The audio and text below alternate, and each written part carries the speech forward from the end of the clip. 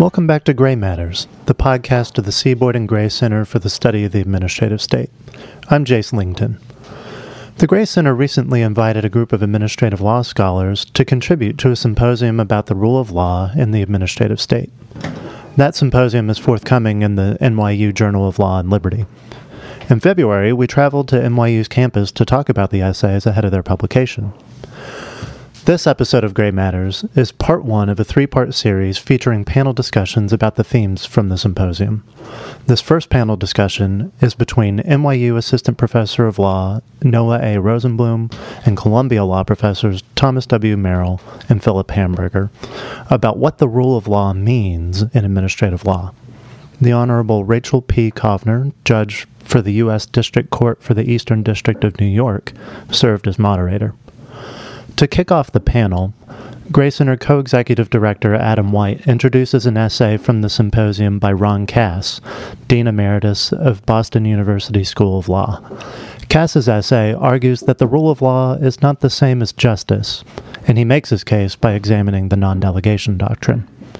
The rest of the discussion is lively. The panelists interrogate the premise of the panel, why ask about the rule of law in the first place, and proceed to debate ideas like whether bureaucracy and broad administrative discretion are inevitable features of modern government.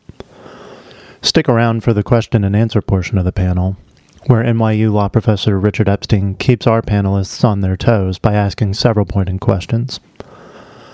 The next two episodes of Gray Matters will feature a panel discussion about the Roberts Court in administrative law, as well as keynote remarks from the Honorable Naomi Rao, judge on the D.C. Circuit and founder of the Gray Center. Without further ado, please enjoy panel one of our symposium, What is the Rule of Law in Administrative Law? Thank you. Thank you very much for coming. Good afternoon. I'm Vince Puzak. I'm the editor-in-chief of Volume 16 of the Journal of Law and Liberty.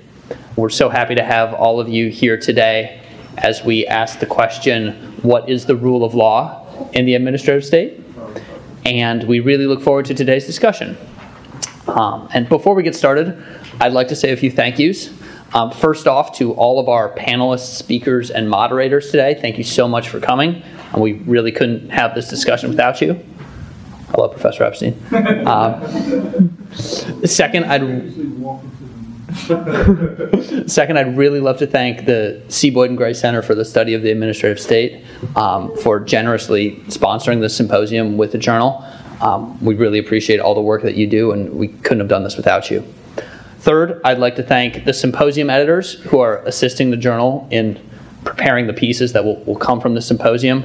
We couldn't publish without you, so thank you. Some of you are in the audience, and for whichever ones watched the recording, thank you so much for your help. Fourth, I'd love to thank NYU Law School for providing the venues. And finally, I'd like to thank the journal's managing editor for development, Ajay Iyer, who really took point on putting this whole event together. So with that all said, I'd like to turn it over to Mr. Adam White to get things introduced. Would you all like to grab a seat?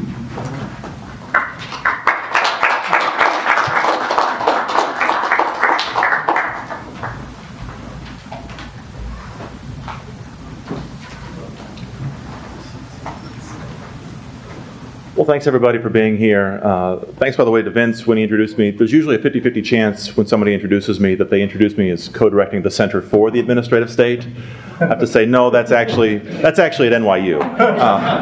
Sorry, no. But no, it's a real pleasure to get to do this. We cooked this symposium up about a year ago and are really, really grateful to get to work with the Journal of Law and Liberty's editors, the students here. It's been a great process, a lot of fun putting this together. We're very excited to see the articles come together and very, very excited to be here in person to get to start conversations about this. At the Gray Center, most of what we do is just fostering debate and discussion and encouraging scholarship on administrative law. The people who come to our workshops, our roundtables, they write papers, they debate, and they find ways to disagree about just about everything. The one thing everybody tends to agree on is that they're in favor of the rule of law. No matter what your disagreement is on a particular issue of administrative law, everybody who comes through the Gray Center to discuss and debate, we all agree fundamentally, at some level of generality at least, on the rule of law. And a while ago, Ron Cass and I began to think about that, what that meant, what it meant about people's implicit understandings of what the rule of law means. And so we thought, well, why don't we take this implicit debate and just pose the question explicitly? What does the rule of law mean? What should it mean in modern administrative law? And so that was the origins of this symposium.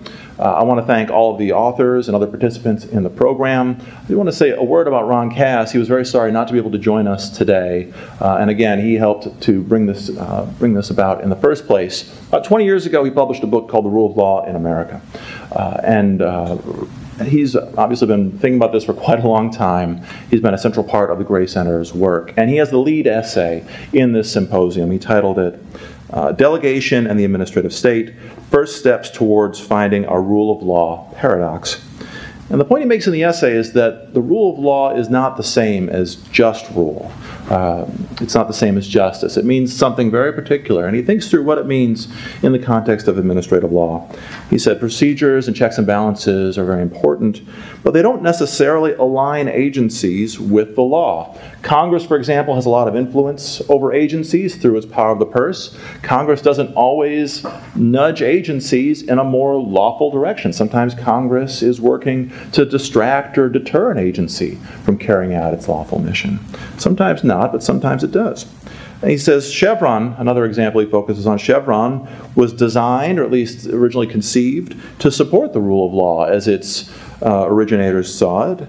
But now it seems to undermine the rule of law, at least as Ron sees this. And so he focuses in his paper, unsurprisingly, on non-delegation. So I hope you'll read his paper, but I also hope you'll read the other papers in this series. We're very, very lucky to be joined by a couple of the authors, by Noah Rosenblum from your own New York University Law School, and Professor Philip Hamburger from a small law school at the north end of town. They're both writing in the symposium, and as it happens, the other author from Columbia, Tom Merrill, he's not writing in this symposium, but just a few months ago published a paper in the Journal of Law, Economics, and Policy titled The Essential Meaning of the Rule of Law. So how could we not invite him to the symposium?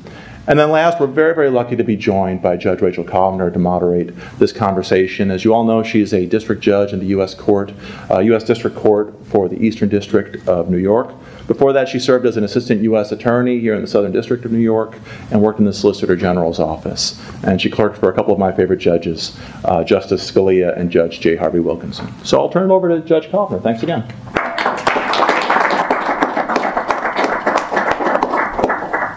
Well, thanks for having me. I'm excited to get to hear all of you in conversation about these pieces, which I think reflect very different perspectives on the rule of law question. And I think the way we had talked about doing it is maybe just have each person start by talking about their paper or their thoughts on this topic, starting with Professor Rosenblum, who's the local person. Thank you, Judge. Thank you so much for moderating. Thank you all. I'm really delighted to be here. I just want to start by saying how proud I am of our students for organizing this event. I think it's a really important topic. I'm delighted you're putting it on.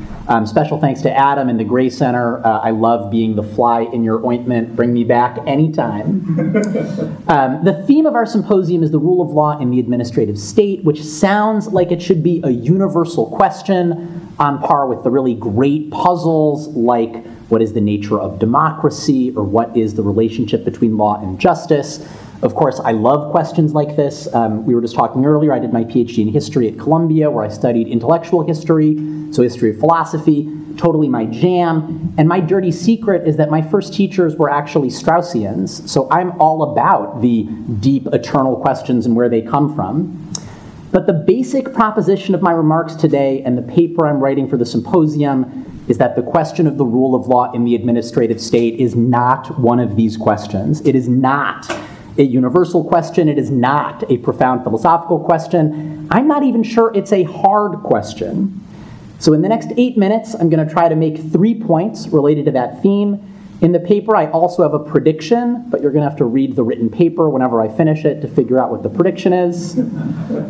So the 3 points. First, that this is not a universal question, but one that is bounded in time and space.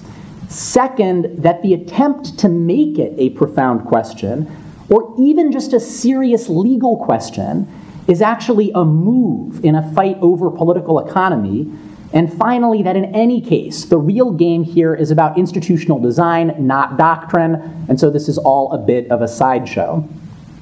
Okay, first observation, right? Not a universal question. So every industrialized society has administration. In fact, most pre-industrial societies have administration. While administration did not attract the same amount of attention by classical Western political theorists as other of the great political theory and democracy questions, it is an inextricable part of every historical polity with which I am familiar. And yet, the question of the rule of law in the administrative state, or the place of the rule of law in administration, doesn't seem to come up. So it seems to be everywhere, and yet nobody else seems to be worried about it. Right? So an example, right? Germany has something like the rule of law, the tradition of the Rechtsstaat. And as Dieter Grimm taught me years ago, the Rechtsstaat concept emerges in the 19th century as a check on what is essentially a caste-based system of noble power that seems to be running German government before. The ascendant bourgeoisie turns to the Rechtsstaat as a tool to try to rein the Kaiser in. So far, so very rule of law-like, right? Law as a check on government in the name of protecting rights. And yet, it doesn't seem that the Germans are overly worried about whether administrative action raises problems for the Rechtsstaat, right? The challenge in German law is about preserving the chain of legitimation. I won't try to pronounce that one in German. To make sure that it is kept intact, that bureaucratic action remains legitimate. So such bureaucratic action is as much a part of the Rechtsstaat as anything else, right? No tension there. Okay, an example that I know a little bit better, France seems to be even more true in France. So in France, they have the État de droit, right, which has been around since at least the French Revolution. The key commitment of the État de droit is, again, to the idea of channeling state coercive authority through law. So again, very rule of law-like. And again, no sense in which administrative action is in tension with the État de droit. In fact, the opposite. Right? Administration in France acts through law. The État de droit is realized through administrative action. French administrative tribunals just are part of the way the French understand the rule of law. These are very well-known examples. I'm not really doing either of them justice. The point I'm trying to make is simple and boring, that although everybody has administration and lots of people have something sort of like the rule of law, almost no one else worries about the tension between the two. Okay, so why is this something Americans worry about? Well, this takes me to my second observation about American political economy. So it's not the case that Americans always worried about administration and the rule of law. In the early republic, we have lots of administrative action without much worry about the rule of law, right? Including massive delegations to the government to regulate private rights, like adjust tax rates, and later invasive regulations of new technologies, like steamboat commissions, and people aren't worried about the rule of law. Right? Now, of course, we are a disputatious people, constantly accusing each other of law breaking. Famously, in the first contested presidential election, the elections of 1800, right, everybody accused the other side of undermining the Constitution, violating the rule of law, being generally terrible. Although I don't think anyone accused the other party of grooming, although we'd really have to look into that to be sure. It would be good to check. The press was really vicious back then, too. But, right, lots of admin, not a lot of worry about the rule of law. Of course, the tenor of administration changes. Right? With industrialization, we have a host of new social and political problems, a new generation of economists and lawyers who argue that government... sorry, I just lost my place. A new generation of economists and lawyers who argue that government intervention is counterproductive, needs to be resisted. This is, of course, the rise of the classical laissez-faire tradition. That's very much a 19th century idea, right? It's at the cutting edge of its day. And those partisans, for the most part, are unpersuasive, right? The new laissez-faire economists, they argue, they lose, and we get what Steve Skowronek and Karen Oren have called an expansion of the policy space with the growth of the policy state. Now, just how new the policy state was and new in what ways is a subject of ongoing debate. I'd say the dominant view among legal historians is that there was a lot of business regulation at the state and local level, even before we see the expansion of state capacity during the progressive era. But the progressive innovation is to take that regulation into new areas at a new scale, with some innovations in institutional design as well. Now, the most important feature of that newly emerging administrative state is its enemy. right? It's been a while since I did my oral exam on the history of capitalism in US businesses, so I'm not going to be as up on the facts as I should be, but the basic story is pretty undisputed, which is that the second half of the 19th century sees the emergence of these huge business concerns, the trusts, of course, but also vertically and horizontally integrated business interests. And those are they're massive. Their capitalization is larger than the entire sum of federal government expenditures at the time, so they're huge. And they're subject to the new progressive era regulation, and they don't like it, right? Remember those laissez-faire types, the intellectuals? They give them an intellectually coherent reason for why they shouldn't like it. The business doesn't like it because it affects their bottom line, but the intellectually coherent reason is that this would mess with the way in which society is supposed to be self-organizing, right? Most of these laissez-faire intellectuals are social Darwinists. They think social regulation undercuts the self-regulating capacity of the species. If you try to hold up those who can't succeed in competition, you will simply make the entire human race worse off. So those intellectuals provide cover for large business that is concerned about the effect of their bottom line, and we get common cause and a new critique of regulation, right? A particular politics of regulatory critique. Now that dynamic will recur in almost that exact form regularly over the course of the next decades as new regulations are introduced. Business has an interest in fighting regulation to protect its bottom line, and intellectuals have a critique that business finds useful. What happens then is that business will fight the regulation, and if they lose, they'll take a second shot by fighting not the specific regulation, but the whole notion of legitimate regulation itself. So in the progressive era, we see attacks on specific acts of worker regulation, and then attacks on the right of the state to regulate labor, period. In the New Deal, the DuPont family funds attacks on specific regulations, and then the initial attack on the administrative state, all the way through the 1980s and even to today. Right? It's structural political economy that generates these recurring conflicts. If regulation is expensive, it's rational to attack the regulation and then attack the regulatory institution as such, right? The right to regulate. Okay, so what do we make of these fights? That takes me to my third observation, and then I'll conclude, or I guess this is my conclusion, right? That it's about the importance of structure. So in the United States, objections to administration are directed at judges for sociological reasons.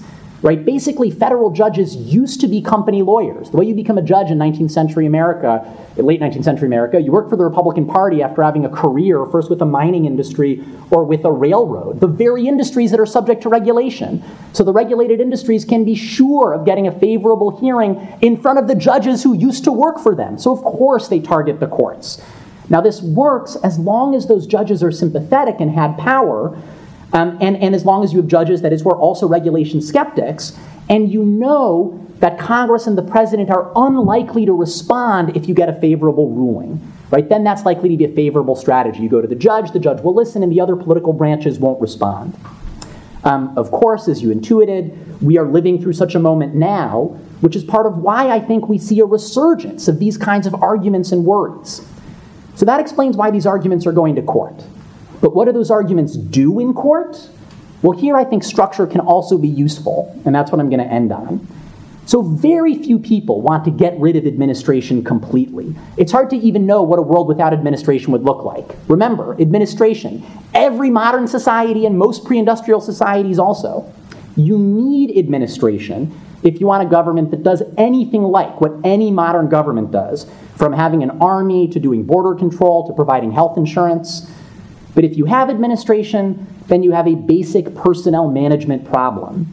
There are just so few supervisors and so many people who work in administration, so many government officers. Bureaucracy is inevitable. This is true even, or maybe especially, if you're going to make your supervision happen through federal courts. Right? There just aren't a lot of judges. Now, obviously, this isn't the only way to do it, but judicial review has been a key part of the way American administrative law was developed and unfolded. So if we want to do that, then we're going to be asking a very small number of judges to legitimate a huge number of other administrative actors, right? A huge administrative apparatus.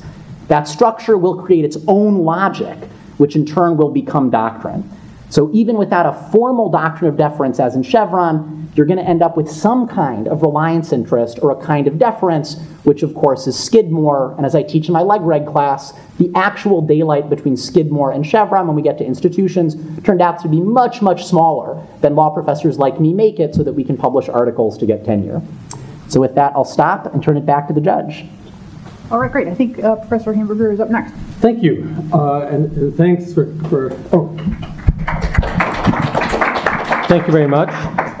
It's a great pleasure to be here. I'm going to begin just to get a little more debate going here rather than presentation with a little bit of a response, and then I'll present my own material. It's suggested that every society has administration and needs it, and certainly when it there are a lot of European societies that have it, China. This was summarized by the fascist George Michael as bureaucracy happens, right? You know what else happens, right? And I just don't think that's quite true. Now, at the University of Chicago, where I used to be, you would just look at anything in the status quo and give an economic explanation for it. It happens, and so it has to have some reason. But it seems to me that's a remarkably pro-status quo vision of the world. In fact, European administrative power and Chinese administrative power comes out of an imperial Roman tradition. Goodna went to China, started drafting their constitution to sort of reconfigure their very different type of administrative power. It starts in Europe among the Burgundians in the 14th century. The French pick it up, of course, because it's more or less the same country. And the Prussians pick it up. And the Prussians theorize it more than anybody else. We don't need to go through that whole story now. I've told it before. Suffice it to say, it's not a story with a happy ending, right? It leads to what Max Weber calls Ordnungsmenschen, people who like to be told what to do, who get panic when they aren't told what to do. This is not self-governance, and that should worry us. Second, it's often said that business doesn't like the administrative state, and that's why we have opposition to it. Well, that's certainly true for some types of business, small, local, mid-sized business. It's not so true of the very largest businesses, those who are bureaucratized and work well with federal bureaucracy, those that are not located in any particular place. The really massive ones, they actually can control the administrative state to some degree, and to the extent they can work with it, they can exclude the competitors through the cost of regulation, as we all know. And by the way, that gets to DuPont. DuPont is, however big, a remarkably localized business. Those refineries are very expensive. You don't move around. You're localized. There's still a lot of family ownership and involvement. It's not an accident that they would feel this way. It actually fits my view. And then third, all of this leads to the suggestion that those who oppose the administrative state are doing for economic reasons. I assure you I have no economic interest in this at all. Instead, this is a civil rights movement. It's been viewed often as a structural question, but it affects people's civil rights. And you might say, well, it's just business civil rights or the rights of individuals who are in business, so let's not worry too much about that. But of course, in the last 2 decades, the administrative state has taken aim at individuals, and people then get it.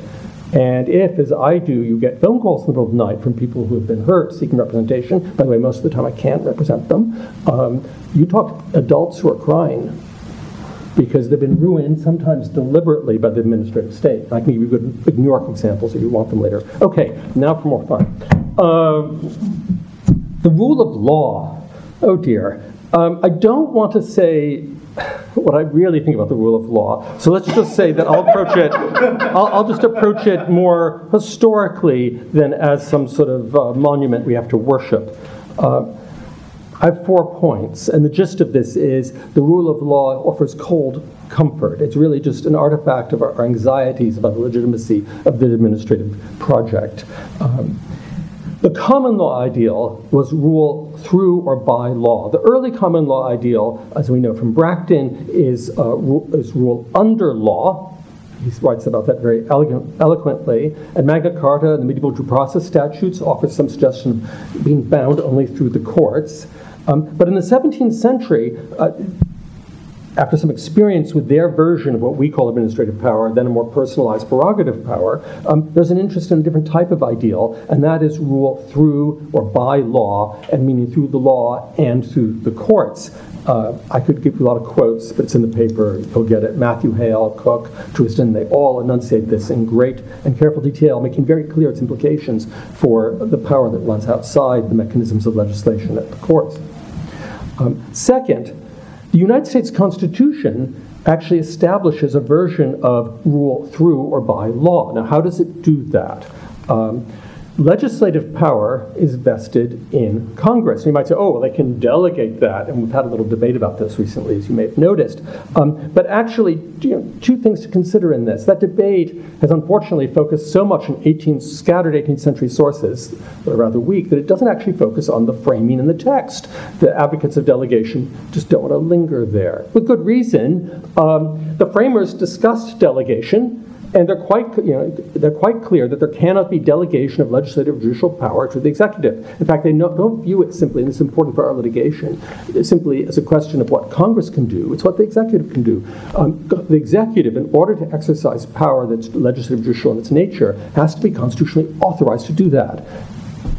Right? To exercise even executive power delegated by Congress, it has to be authorized to exercise that power. And the framers reject all such authorization. Now, what about the text? It doesn't say, if this is a piece of land or property that could be, vested, and then, I've got a property professor here, vested in one, vested in another, they might say, is hereby vested. They don't say that. It says shall be vested. That's a mandatory location. And should you doubt that, we have actually other provisions of the Constitution that are illuminating. I'll just linger on one for the sake of time, which is Article 3. That's right, Article 3 matters. Why? Article 3 authorizes Congress to designate the location of judicial power. That's precisely the sort of structure you don't find in Article 1. It does not authorize Congress to designate the location of legislative power. So it's quite clear the text rejects this and preserves rule through law. As for the courts, again, judicial power shall be vested in the courts. And what's more, we have the due process clause. Due process has been reduced to justify administrative power in part, to this sort of this vague thing of fairness in a hearing, a neutral adjudicator, all of which is fairly weak. It's not the gnarly old common law procedures. The old due process of law was that you could not be held to account, you could not be even asked to answer a question except the due process of law, meaning the courts of law. Everything had to go through the courts of law. And by the way, that's been clear since the 1350s. And it was well understood by all the early founders who discussed this quite explicitly. Kent, Tucker, lecturing on the Constitution already in the early 1790s story. But all that's now been brushed aside so we can have adjudication outside those courts. So it's quite clear that the modern principle has rule of law has very little historical depth. The tradition we inherited and instantiated in the Constitution is rule through law. So where did we get the rule of law? Yes, it's partly from the Rechtsstaat, and it's chiefly as a means of justifying the administrative state, or at least wiggling around it, right? The Rechtsstaat, by the way, was not a noble principle. It's what the German liberals started talking about after 1848, after they failed to get rule through law. The failure of the Frankfurt Constitution led to this. So it's not as if this is what the German liberals really wanted. It was second best. By the way, the German administrative state is much better than ours because it is quite orderly. I want to jump ahead because I have a limited amount of time. My fourth point is, even if you wanted the rule of law, whatever that may be, administrative governance actually is a rather unruly thing. We don't really appreciate that. It's taught as prototypically notice and comment rulemaking and ALJ decision-making, and they're appointed by merit. Oh dear. That's just not the way it is, right? Those things do exist, but for example, most ALJs are not appointed through the merit system.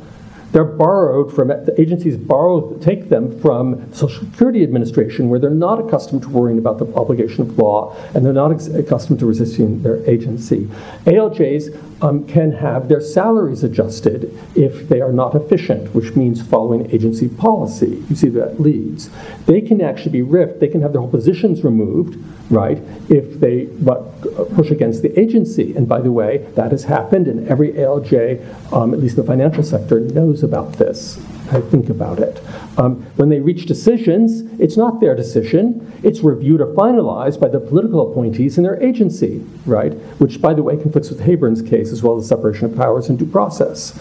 This is entirely unruly. And of course, much administrative law is not done through rules at all. It's done through waivers. It's done through guidance. It's done through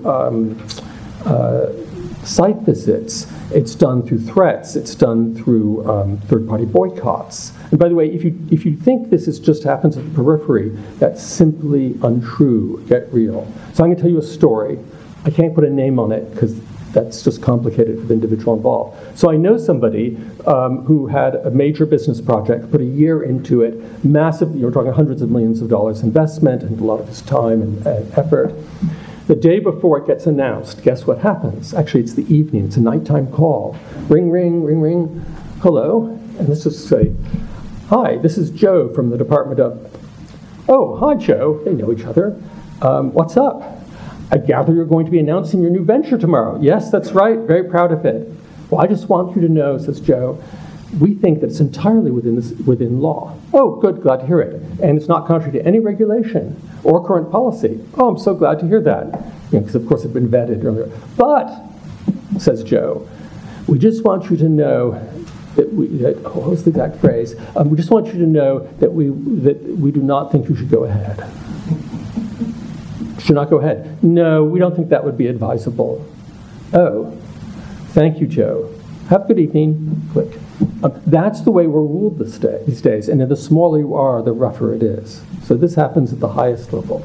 So I don't think we can talk about the rule, even if we think we have something called the rule of law, whatever it is, has nothing to do with law, has nothing to do, and by the way, we can go on and on about nothing to do with law because agencies act outside their authorization, right? And you don't really get judicial review without deference, and you have retaliation for seeking judicial review. So it's little to do with law, less to do with rules, and a lot to do with a sort of power that can only be called unsanitary. So that's our unruly administrative state. Thank you. So if I'm correctly tabulating it, I think on the theme of rule of law and the administrative state, we have one panelist who's skeptical of the rule of law conception and one panelist who's skeptical of the administrative state as a special concern. And perhaps Professor Merrill is going to defend those themes. Well, I'm not going to be skeptical about the rule of law, so I'll add a new element to all this. Like Ron Cass, I guess about maybe a couple of years ago, I began to get interested in the rule of law because everybody seemed to be in favor of it. It was sort of like, it was like mom and apple pie and so forth. And everybody thought that the people that they strongly disagreed with were violating it. So you got this sort of standard trope in the news where, President Obama was accused of violating the rule of law by having the DACA program and the Clean Power Plan, and then President Trump was, oh my God, he was violating the rule of law every day he woke up, and including by, building a border wall with appropriations not approved by Congress, et cetera. And then Joe Biden, not to be outdone, has tried to suspend student loan payments, and he said when they got around the CDC banning evictions from renters who had not paid their rent, that it's probably not legal, but at least it'll buy some time. This was his statement to the press. So we have a lot of, and of course then the Republicans all said this was violating the rule of law. So I began to be interested, what exactly does the rule of law mean? And I'm not going to get hung up on prepositions about rule by law, rule through law, rule of, and so forth. And I did some reading. I quickly learned that there's a vast literature out there, and I didn't begin to plumb all of it. But there seem to be two traditions about the understanding of the rule of law. And they go by various names. One is called thin, and the other is called thick, and one is called formal, and the other is called substantive, and so forth. So naturally, I gravitated toward the thin and formal conceptions of the rule of law. Basically, I changed the name slightly. The thin, formal, I call the predictive law model, and the thick, substantive, I call the rights model. So the proponents of this predictive model, pretty good list. Magna Carta comes in the picture here, and Dicey, who wrote about the English Constitution, coined the phrase rule of law. Friedrich Hayek, who I read significantly was the great proponent and theorist about the rule of law. and how it promotes individual liberty. And then some contemporary thinkers like Joseph Raz, the late Joseph Raz, who taught at Columbia, was a proponent of this predictive law model. Lon Fuller at Harvard, although he didn't use the rule of law, I think was very much within this camp as well. So the basic idea of the predictive model is that the rule of law means that it is predictable when the executive is going to exercise coercion against you.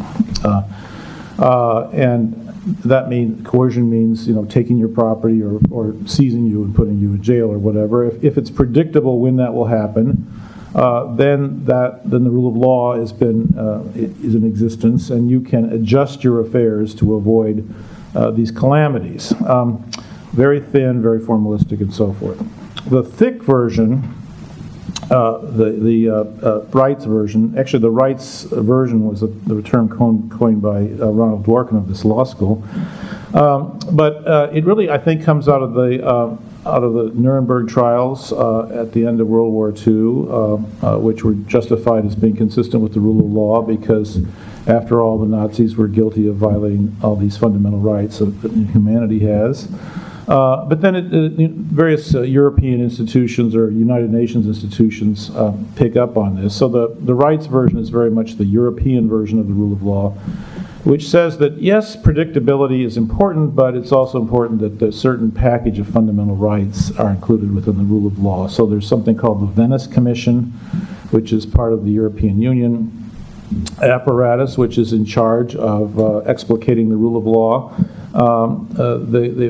Their principal report says, well, it's undefinable, but we're going to come out with a checklist of features that are consistent, that indicate the rule of law. And the checklist, of course, includes things like, predictability and courts and executives following the law. And it also includes, freedom of speech, and it includes various rights against discrimination. And oh yes, it starts to include various positive rights, like to subsistence and health care and so on and so forth. So the thick, rights version has sort of morphed into a kind of catalog of things that European thinkers describe the liberal constitutional state.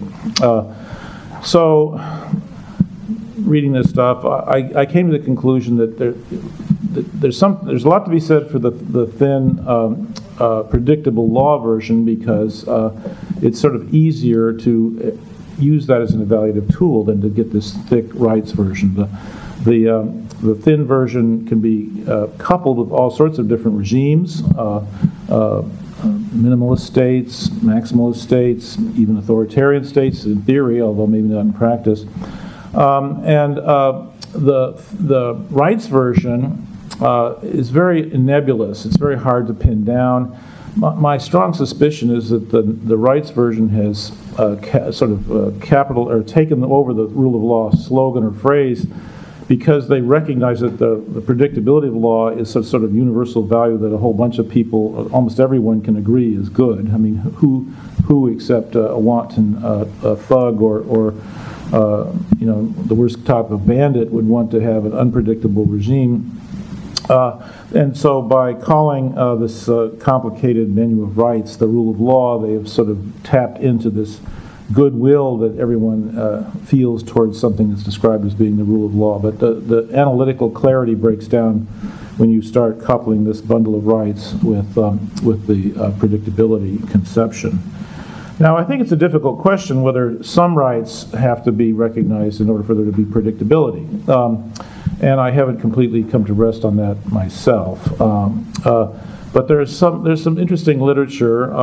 Frankel's book on the dual state, which is about Nazi Germany up to 1941, talks about the prerogative state and the normative state being basically a predictable state, and the prerogative state being the Nazis, and makes the argument that the Nazis, for their own purposes, kind of segmented things such that the heavy industry and agriculture were governed by a normative state, which had highly predictable rules, and then the Nazis treated people they didn't like Jews and invalids and so forth, under this prerogative state where they had no rights whatsoever.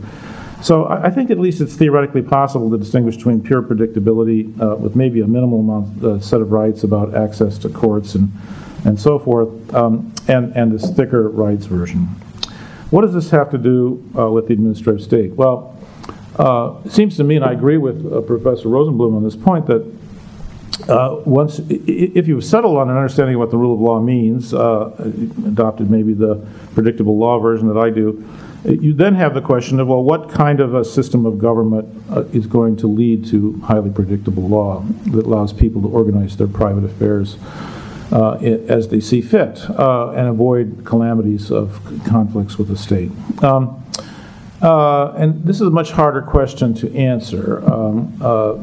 Classically, I think the Federalist Papers and authors like Montesquieu and so forth think that separation of powers is critical here. And there's quite a bit to say about that. I will make a couple of points about the administrative state. I think if we look back to the government that Philip is fond of, the government that was created by the Constitution and by the various state constitutions that are sort of derivative of the federal Constitution, that form of government, I think, did pretty well under the predictable version of the rule of law. So you had one body that was in charge of making rules for society, the legislature, and it was pretty clear that they were expected to do so prospectively, and they were supposed to do so publicly, and they were supposed to, publish these laws in ways that were accessible to people. The Constitution doesn't specifically require that non-criminal laws be prospective, but in practice, that tends to be the way they work. And due process norms about fair warning and so forth can come to play even with draconian civil laws. So you have the legislature that's legislating prospectively, and so people have a way of knowing what the rules are before they act. Then you have the executive, which is under a duty to see that the laws are faithfully executed, and the executive branch, I think, was conceived of as a rather minimal enterprise at the time of the founding, not some kind of repository of enormous administrative powers. And then they have the courts. Now, I think the courts are kind of the heroes of this story because courts have no powers whatsoever in any real sense. They are like, and Hamilton was crystal clear about this in Federalist 78, they don't have the power of the sword or the purse. So the interesting question is, what are they doing and why does anybody pay any attention to them? And I think the answer has to be that they decide cases in accordance with settled law. They enforce statutes according to the way that an ordinary reader would understand the statute. And when the statute doesn't control and you're dealing with the common law, they try to decide cases in accordance with settled principles of common law. And this generates a predictability about how courts are going to rule. Now, not obviously in every case. There's always, new issues always pop up. But if courts don't decide cases in accordance with their best understanding of settled law, nobody's going to pay any attention to them because they don't have any power to enforce their judgments. They don't have any power to bring out the army and haul somebody off to jail if they defy them. The executive does that. So in order for courts to play an important role in the system, they have to become basically highly, as predictable as is possible, with some exceptions, of course. And that adds an important sort of predictability and therefore, in my view, rule of law dimension to things in society. Now, the interesting question then is, why does the executive pay any attention to what the courts say? This is a much harder question to answer.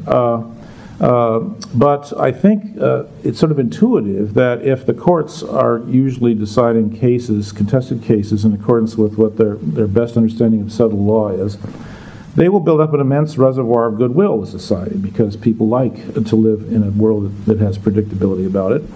And if the executive suddenly announces, well, we don't give a hoot what the court says, in this case, we're not going to enforce the judgment, or we don't care what the courts say the statute means, we're just going to have our own interpretation, we're going to have an office of compliance in the executive branch that decides which judgments we're going to enforce and which judicial understandings we're going to accept.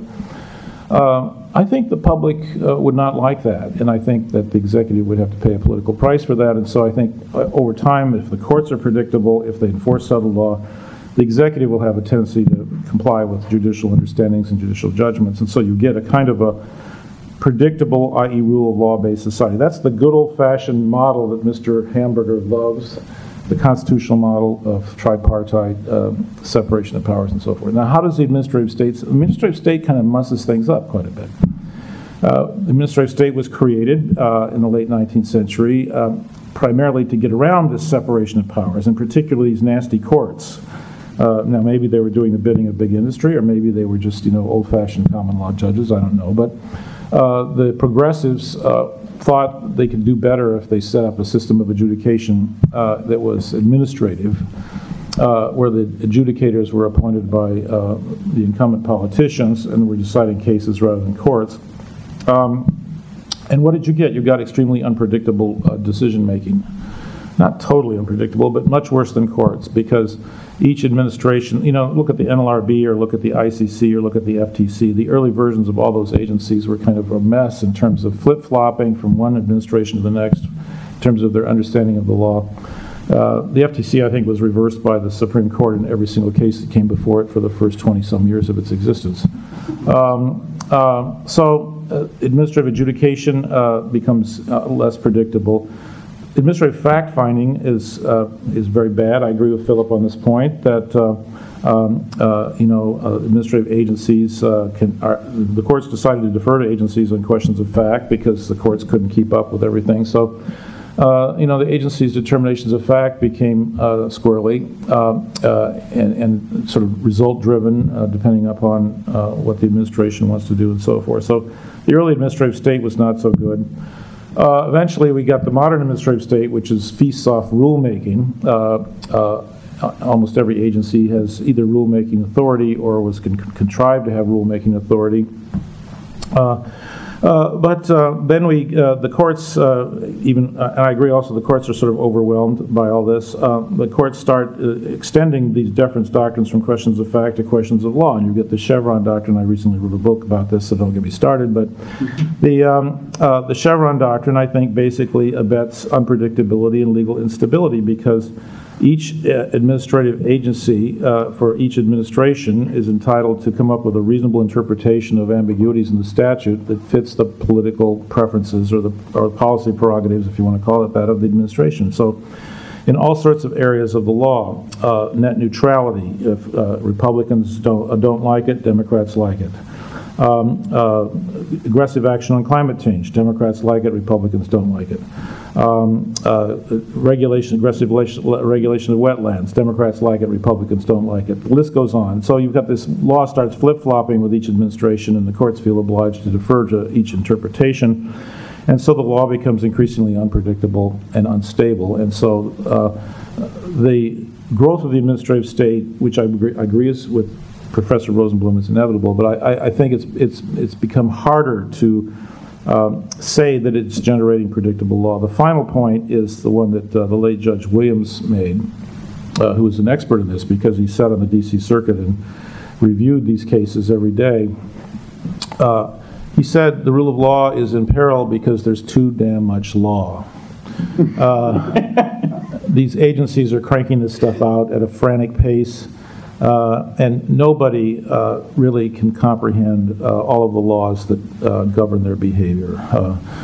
Maybe the big corporations can hire fancy law firms, but I can guarantee you that even the best lawyers in those law firms don't understand everything that applies to their clients.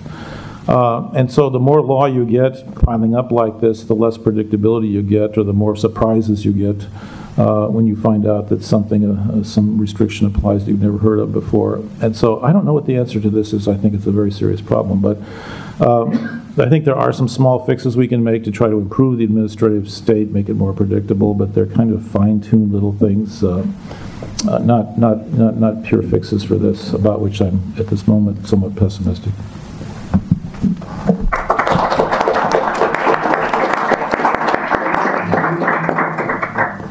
Well, before opening it up to questions generally, I guess I thought I might flip it back to the first two panelists. I take Professor Merrill and I think Professor Cass's piece to be sort of defending this thin conception or predictability conception of the rule of law, and talking about what kinds of institutional designs would facilitate that. And I guess the question I would ask the first two panelists is, gosh, what's so wrong with that? And I guess I wonder, it seems like Professor Hamburger's view might be about predictability not being that great of value, or about the futility of... Yeah, I think it's a second-order virtue, right? Because you have a legal system. It's it's a second order virtue. One can have all sorts of regimes that are quite awful and yet predictable. Unpredictability is not the only evil out there. Now, I can appreciate the aesthetic and convenience reasons. I know you didn't. So I appreciate the aesthetic and convenience reasons for adopting it. So I'd say it's a useful a useful thing to have. I don't know if I'd put the rule of law label on it, but predictability, I agree, is desirable generally, at least within our system. I don't think everyone wants predictability. I think a lot of people thrive off unpredictability. So we might have to work at getting people to appreciate this. The disappointment I have is that whether you define rule of law as predictability or authorized by law, which is a common understanding of it, that doesn't really do the work we need. Now, the Constitution, as originally understood, does do that work, but we've whittled that away.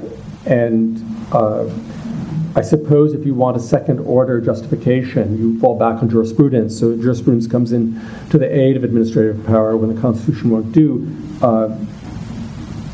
But I think there's some virtue in fighting for our rights. I want to add something here.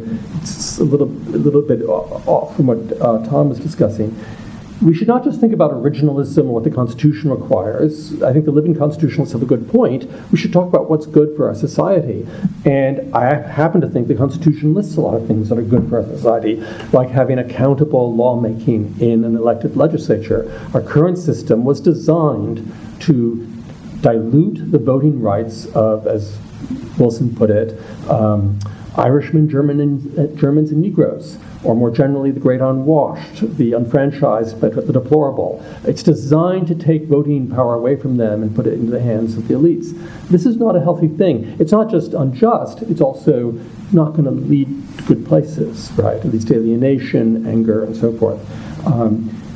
I'll just add that because the expansion of legislative power and the increasingly administrative nature of power, vast power now, as Tom pointed out, flips back and forth presidential elections. This turns presidential elections into a form of warfare. I don't think we're going to survive that. So the administrative state is actually quite dangerous, and that we haven't even got to jury rights, right, or the right to have an unbiased adjudicator. So this is exceedingly dangerous stuff, even if we weren't working from the Constitution.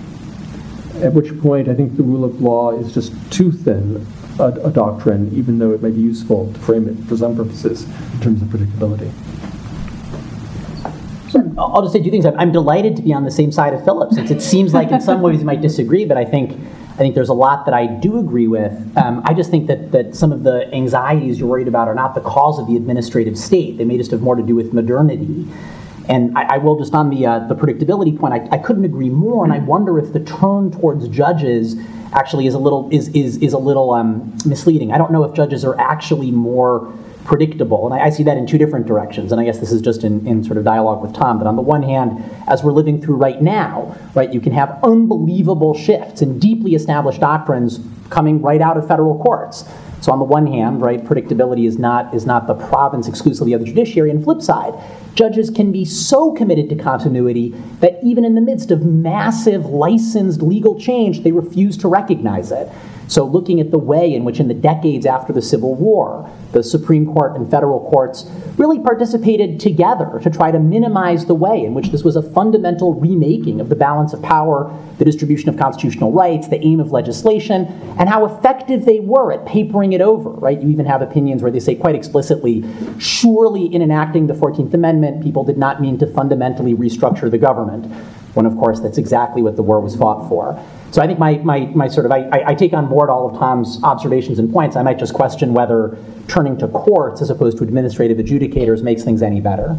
Can I just come in and then I'll stop? On the question of modernity, are those who are worried about the administrative state anxious about modernity? Are we afraid about contemporary life? Do we want to return to the past? And I think this is, forgive me, nonsense. The federal administrative state is introduced at the time of the horse and buggy. Right? The current version, 1930s, none of us were alive then. And so let's remember that this is a system of homogenized class power imposed from above. And that seems to me modernity might have more to do with a diverse people exercising power from below. I'm sorry, are you suggesting that the Constitution is not a form of homogenized class power imposed from above? Well, it doesn't nearly compete with administrative power. Wait, sorry, hold on. I just want to make sure. You're really saying that the 1930s is more homogenized class power imposed from above as compared to the United States Federal Constitution of 1789? I'm thinking about the administrative state of today, where policymaking power, is exercised by the knowledge class. That's us. Some of us have false consciousness, I agree, but it's class power imposed from above. My Dominican neighbors have no idea about the administrative But I'm not sorry, Philip. Philip, I don't want to argue with you about today. I just want the comparative piece. I just want to make sure I'm understanding you right. I'm talking about today. Right, and you're saying that is more class nomination, more than the Constitution. That's what I'm trying to feel. Than equal voting rights, where our voting rights are not diminished. But we're not talking about equal voting rights. We're talking about the Constitution of 1789. What do you mean by we? I thought that's what we were talking about. No, I'm talking about the administrative state today. I gotcha. So sorry. So what's the counter to the administrative state that's better? Where we vote for our lawmakers. But which Constitution is that again? Well, it is the one created by the 14th Amendment and 15th Amendment. Gotcha. So you want to compare? 1965. Okay. I just really want to be clear. I'm comparing the administrative so we're adding state with what we should have under the Constitution as amended. But including the Civil Rights Act. Of course. Excellent. So some statutory. Statutory, but it includes real enforcement. So it's a fundamental Constitution as you're envisioning it, cobbling together certain pieces.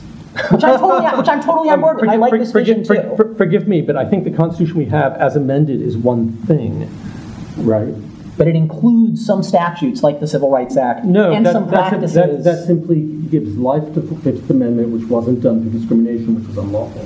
Excellent. Okay. Under the Constitution. All right. I can see there are others who are game to jump in. So, Professor Epstein, you want to? Yeah, I want to just Look, we always need to give Professor Epstein a microphone. No, I mean, all three of these people are my friends, so I'm staring them down. One of the things that is we talk about the thick and the thin conceptions, but here nobody was prepared to talk about the substantive views that do it. To my view, if you have a classical liberal constitution, its essential objective is to create Pareto improvements without redistribution. The moment you relax that constraint and you allow redistribution to come in at the ground floor, there is no way that you can consistently hold to the rule of law because there's no way to decide which of these is correct and which of them will go to what extent. And so what happens is the question you have to ask, and this is mostly to know, can you possibly figure out how to make this thing work if what you do is you give vast discretion in the political branches to essentially transfer wealth from rich to poor, from labor to non-labor, from one group to another. I don't think that you can. And so the question is, are we prepared to go back to a theory which has been refuted so many times, that it's the ones that I believe that they have to be correct, because if they were incorrect, they'd be refuted once and people would drop it. And so the question that you have to ask for yourself is, can you think of a way to work the rule of law without having a classical liberal view? And I don't say libertarian because taxation, forced exchanges, eminent domain powers are very much a part. I can't see how you do it, and so I'm asking the three of you in the 15 seconds that I allot to each of you to give an authoritative and definitive answer.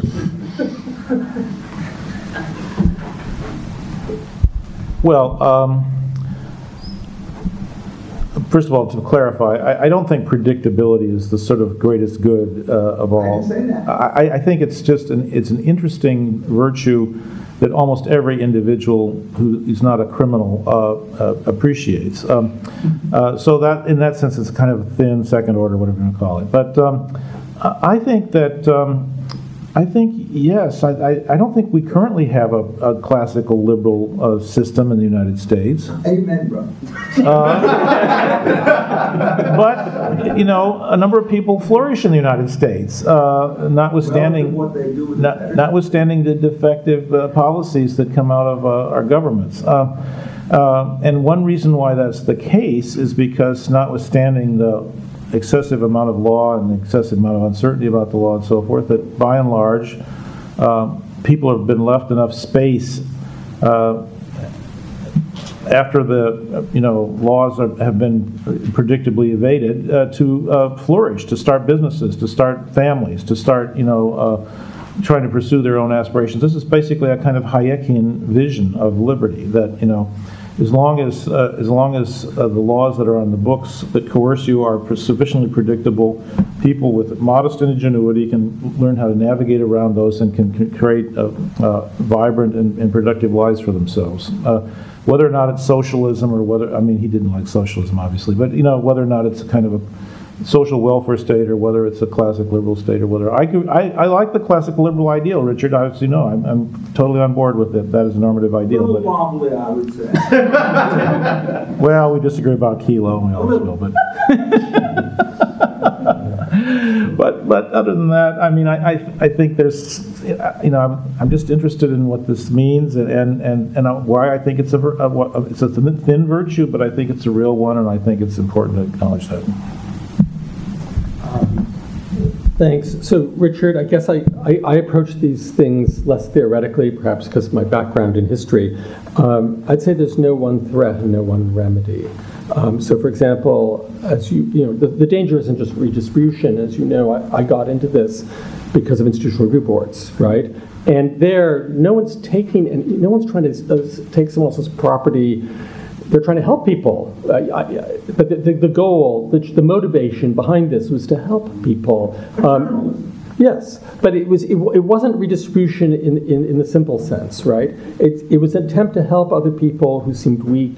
The net effect has been to kill hundreds of thousands, probably millions, particularly minorities die at a higher death rate because of IRBs, because they're suppressing scientific and medical knowledge. But in any case, so that's how I got into this, and it seems to me there are multiple threats. People's vanity and trying to help others is as much a threat, I think, as trying to take other people's stuff. And by the same token, I think there's no one remedy. Limiting, at least, administrative power will be a good move, but we may have to reform ourselves as well as our government. So I think there's a long way to go. Just two quick thoughts, which is that my recollection is that the greatest critic of bureaucracy is Trotsky, and so I'm delighted to see both Professor Epstein and Comrade Hamburger join me in a critique of bureaucracy in the name of a more pure form of government. So no problem with redistribution. I'll say for me, I want to come back to Tom's observation of the different traditions, because there's a great book that just came out by Lorraine Datston, this professor of the history of science at Chicago, about rules, and she tries to reconstruct the different ways in which rules have evolved and been used. And she makes a point that I find totally fascinating, which is that for most of the history of Western philosophy, rule referred neither to an algorithm nor to something like a binding procedure, but a third definition which is no longer so prominent, which is the idea of the rule as a model to be aspired to. So when an artist made a bust that was supposed to be an exemplar of the genre, it was held up as the rule. And people recognized that you couldn't actually match it, and slavish imitation of the rule was not, in fact, learning the rule. But part of what it meant to be a competent artist was to have internalized something about that and try to reproduce it in your own life. And so I wonder if actually part of our challenge when it comes to governance or law is that we've taken rule too much in the kind of thin, binding, algorithmic sense, and not enough in this other sense of model, which might get us closer to what it would mean to sort of live a flourishing life, recognizing that, in fact, sometimes there are circumstances in which you might have to depart from an algorithm in light of circumstances. I beg to differ as a matter of art history, but I'll turn it over to Richard. I've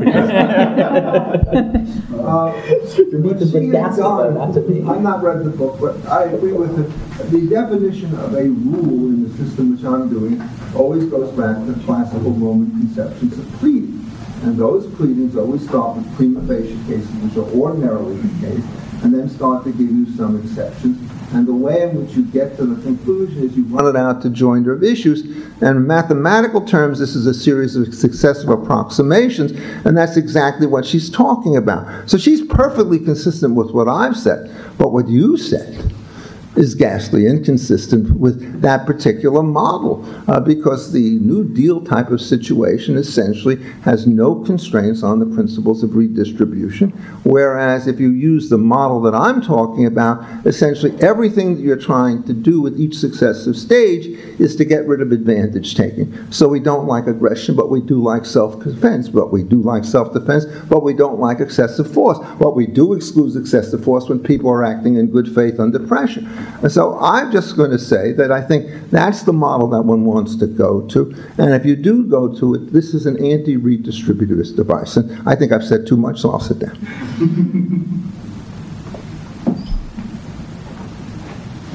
Other folks?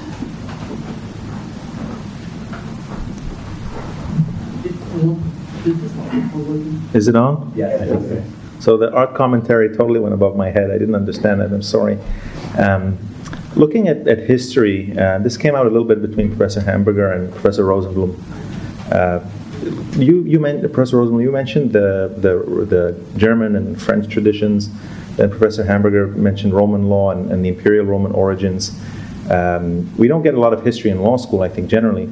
But can't you see the American system as descendant from the English system, which both resisted Roman law, resisted the Catholic law as canon law, even when England was still Catholic before the Reformation, and kind of had a very different system, even trying to get rid of the prerogatives and turning it into equity. So there's kind of a rule, even though it's still very discretionary and dealing with things like, damming up a river or environmental damages or diffuse torts in equity early on.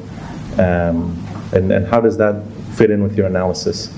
Just one more point about rules as inputs and outputs. I think that Blackstone also said that the human laws should aspire to be like the laws of nature, which he mentioned to be like motion, physics, and things like that. So just these 2 points. Thanks. So I love this, and here I think Philip, I would want to work with Philip to try to reconstruct this history. I think we might want to distinguish between the history of administrative law and the history of the institutions of administration. And I would think, and here I invite commentary from those who are more well-versed in it, that when it comes to the history of administrative law, the story unfolds in several beats. And it does seem to me to be absolutely the case that the first actions of what we think of now as predecessors to modern administrative law are extensions of an English tradition of sort of the different uses of courts. And so the most prominent there is probably the law of officers, and then the various kinds of writs, especially but not exclusively mandamus, that you might bring against government officers. Of course, modern administrative law, is some combination of evolutions of those doctrines. They experience a massive transformation in the 1920s, in particular, as they confront institutions like the ICC, right? New kinds of administrative institutions. But then there's also statutory overlay. So where do those statutes come from? That's a really long and fascinating conversation. I think different statutes have slightly different provenance. I believe that there's somebody on this panel who's written an incredible article about the origins of the appellate model of agency review, and that's its own really just fascinating history. But I think that we can tell that story in parallel to, although it's not the same as, the story of the construction of the institutions. And I don't think it's quite right to lay it all at the foot either of the Germans or the progressives, right? We've got different institutions and commissions that have emerged at different moments.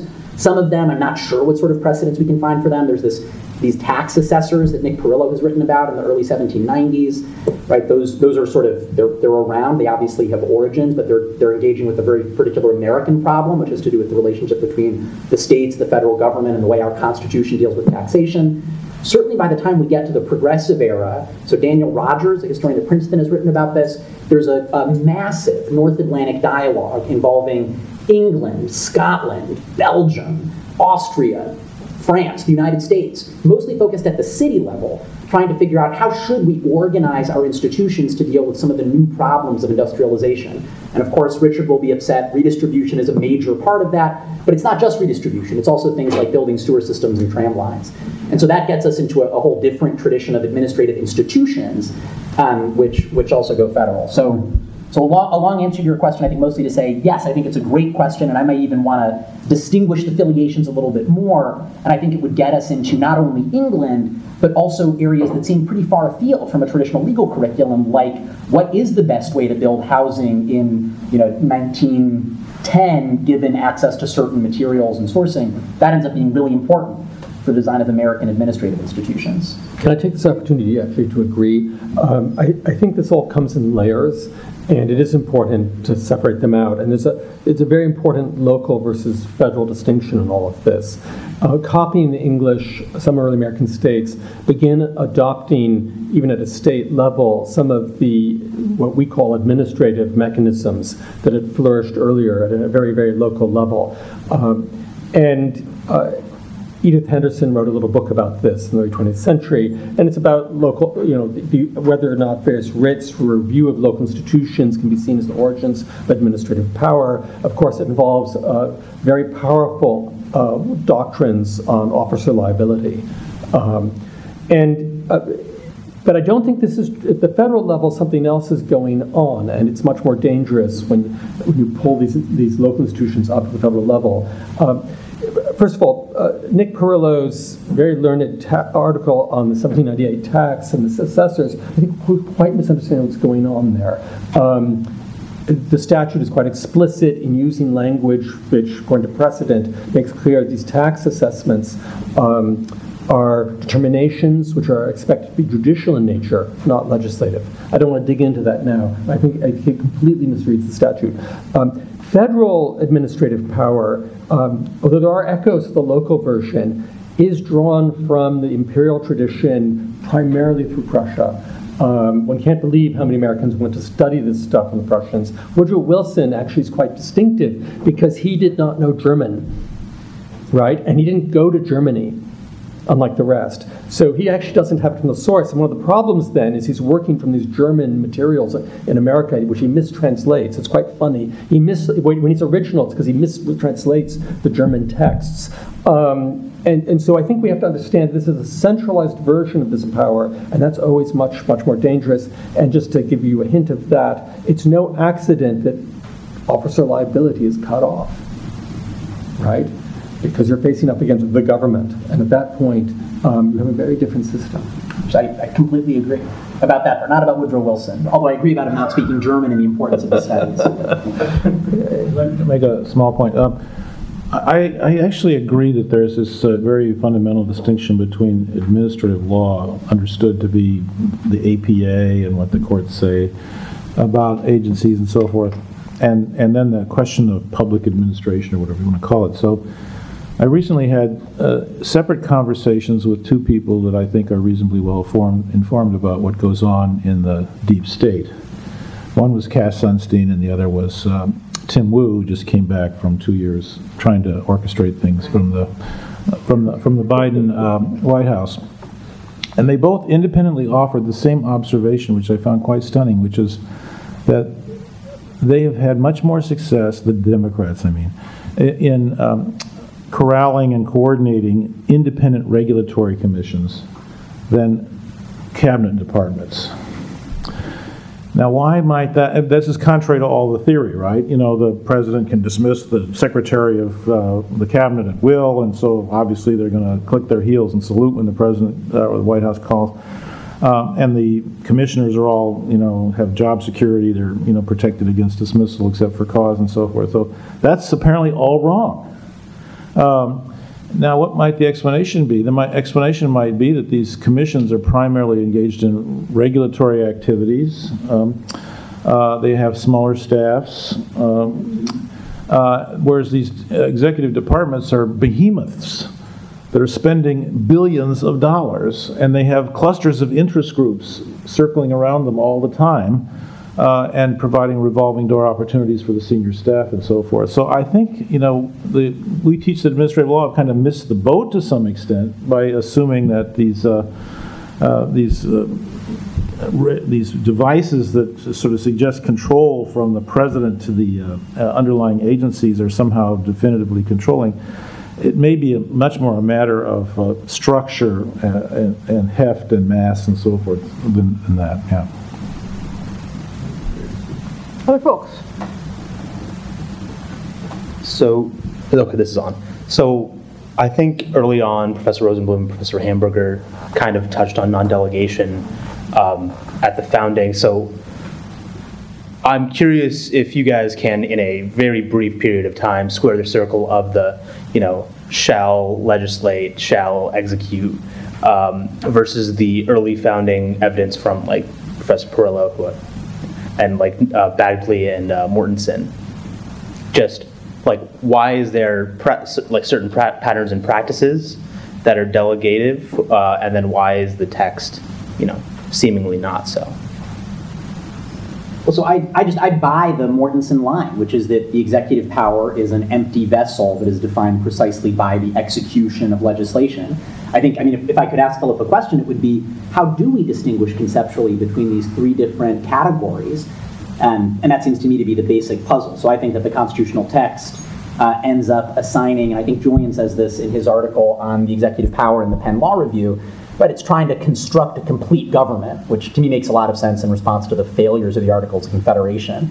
So if that's your aim, then the real issue is, can you carry an authoritative directive through to execution? But the very same power could be understood as legislative or executive, depending on what vantage point you're looking at it from, which explains why from the very beginning of the Republic, you've got things like Congress asking the president to cite post roads, even though everybody acknowledges that that's one of Congress's powers, and depending on how you were to spin that one, you could see it as executive or legislative, or I guess even maybe adjudicative. You could imagine somebody fighting about where the post road should go and wanting to bring it in front of the judge.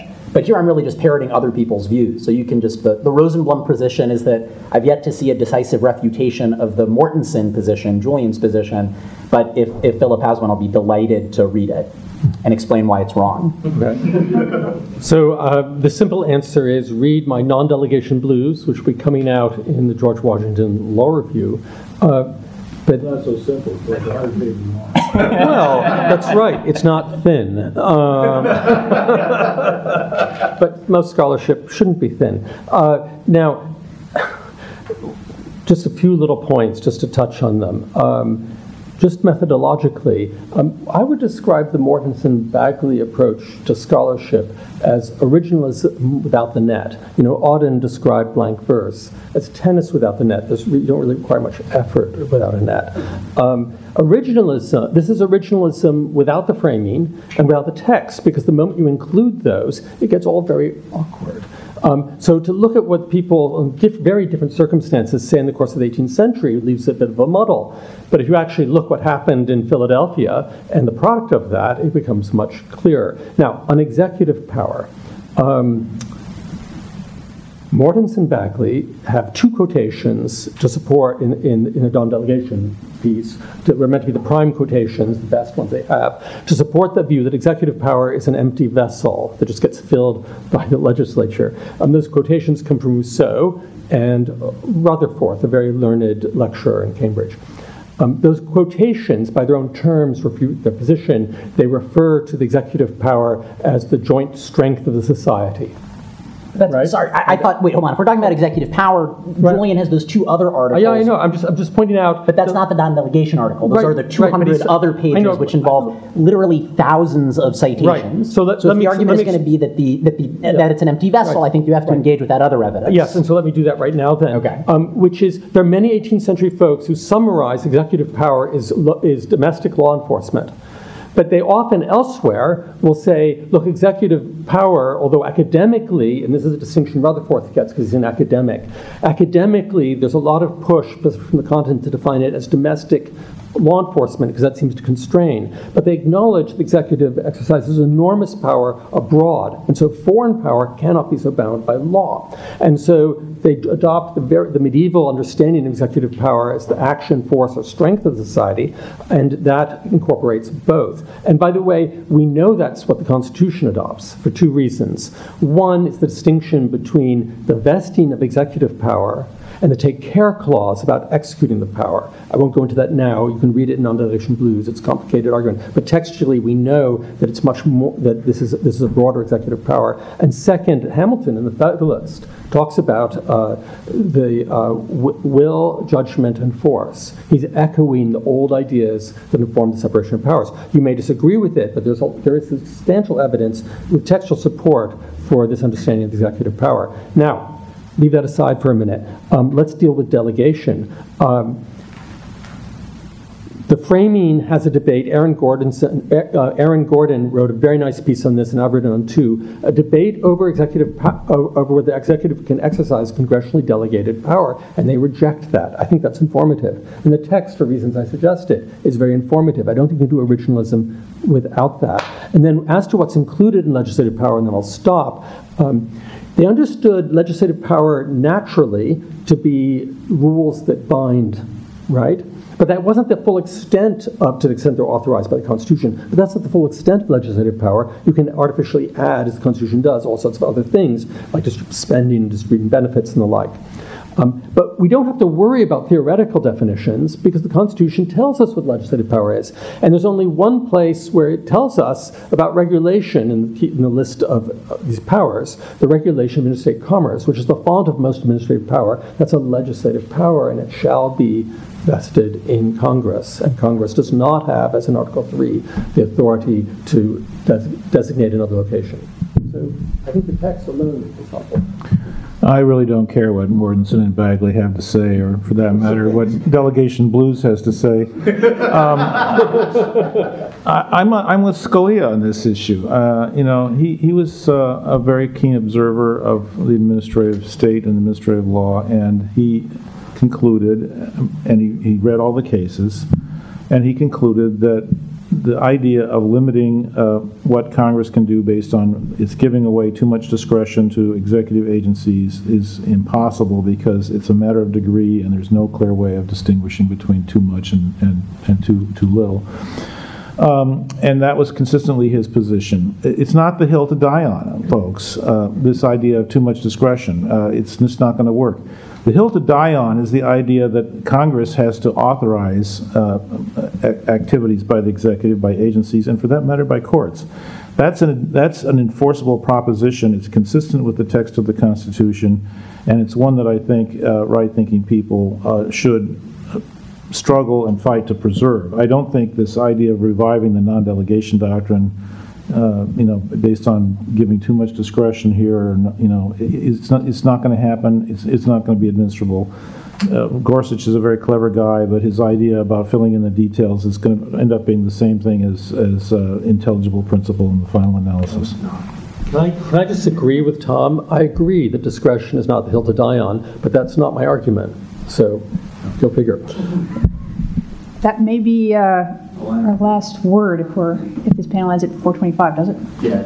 All right. Although we have to go for another 5 minutes. Do you want? If there's one more question. Professor Epstein is sort of raising his hand.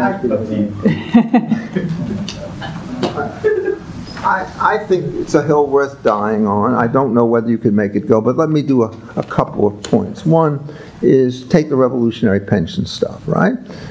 You could not simply say to an agency, figure out how much money you want to spend and decide how to spend it on whom. It seems to me that any time you're talking about an appropriation issue, it has to come from Congress. And at that point, the fill in the detail stuff looks a little bit better because what it's saying is we have no idea who's going to be eligible. Here's the pot of money. Here's a general set of standards. And I hate to use the phrase, fill in the details. The patent stuff is the same thing. If you try to do this by way of a statute, you could find no terms more precise than the ones that are used in the delegation. It seems very hard to me when you're talking about that and the way the subject matter goes to say that this is an illustration of runaway stuff when it's the other way. Take a case like Gundy. That's an easy case. Every single academic on every side who wrote about it said that this was impermissible delegation. Do you agree? Yeah. All right, so there is some teeth to it. Well, yeah, and the question is like, why? And it's because if you give a decision as to whether or not to make something retroactive, and if Congress cannot decide that question, it cannot punt it down to the other party. So it's maybe a hill lit, but it is something to fight over. And the moment you can see that case as being one where it applies, it seems to me you can't go the whole way with Scalia. And would I really want to go the whole way with somebody who wrote Auer? He repudiated. Well, but because he repudiated the position that he had taken. Right? Our was a situation in which it turns out that you can say a supervisor at the commander level is just an ordinary employee. It's just intellectual double talk.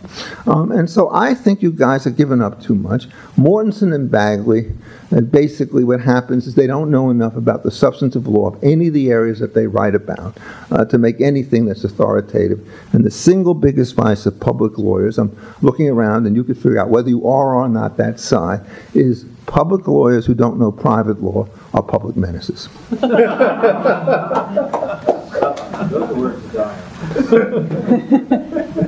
Anyone want to respond to that, or you want that to be left? I will. So Richard. Richard, I love that aphorism. I just want to note that the examples you gave involving pensions and patents, those are what used to be considered privileges, and we can dispute whether they should be considered that, but they used to be considered privileges and not constraints. So there's a lot of freedom there to leave discretion, and it's people like me with no objection to that discretion. It can be vast. I think there are more limitations on coercion. Yeah, I agree with you. So constraint on this, then there's got to be more. Right, but I want to pick up on something you hinted at. I think our worrying about the administrative state is too little, too late. The reality is the current threat is much worse than that. It's what you hinted at, which is the privatization of legislative and judicial power. A vast amount of our controls are now delegated to private employers, universities, web companies. And that is the way we're going to be governed, and it's a much more serious problem than I think we're addressing in administrative power. I would love to control it. If you want. All right, well, maybe that's the next NYU forum. I don't know. All right. So maybe we can give a round of applause to all of our panelists.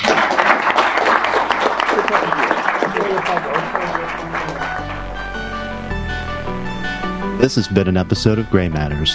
If you enjoyed this discussion, check out all of our episodes on our website at administrativestate.gmu.edu. You can also follow us on Twitter. Our handle is @AdLawCenter.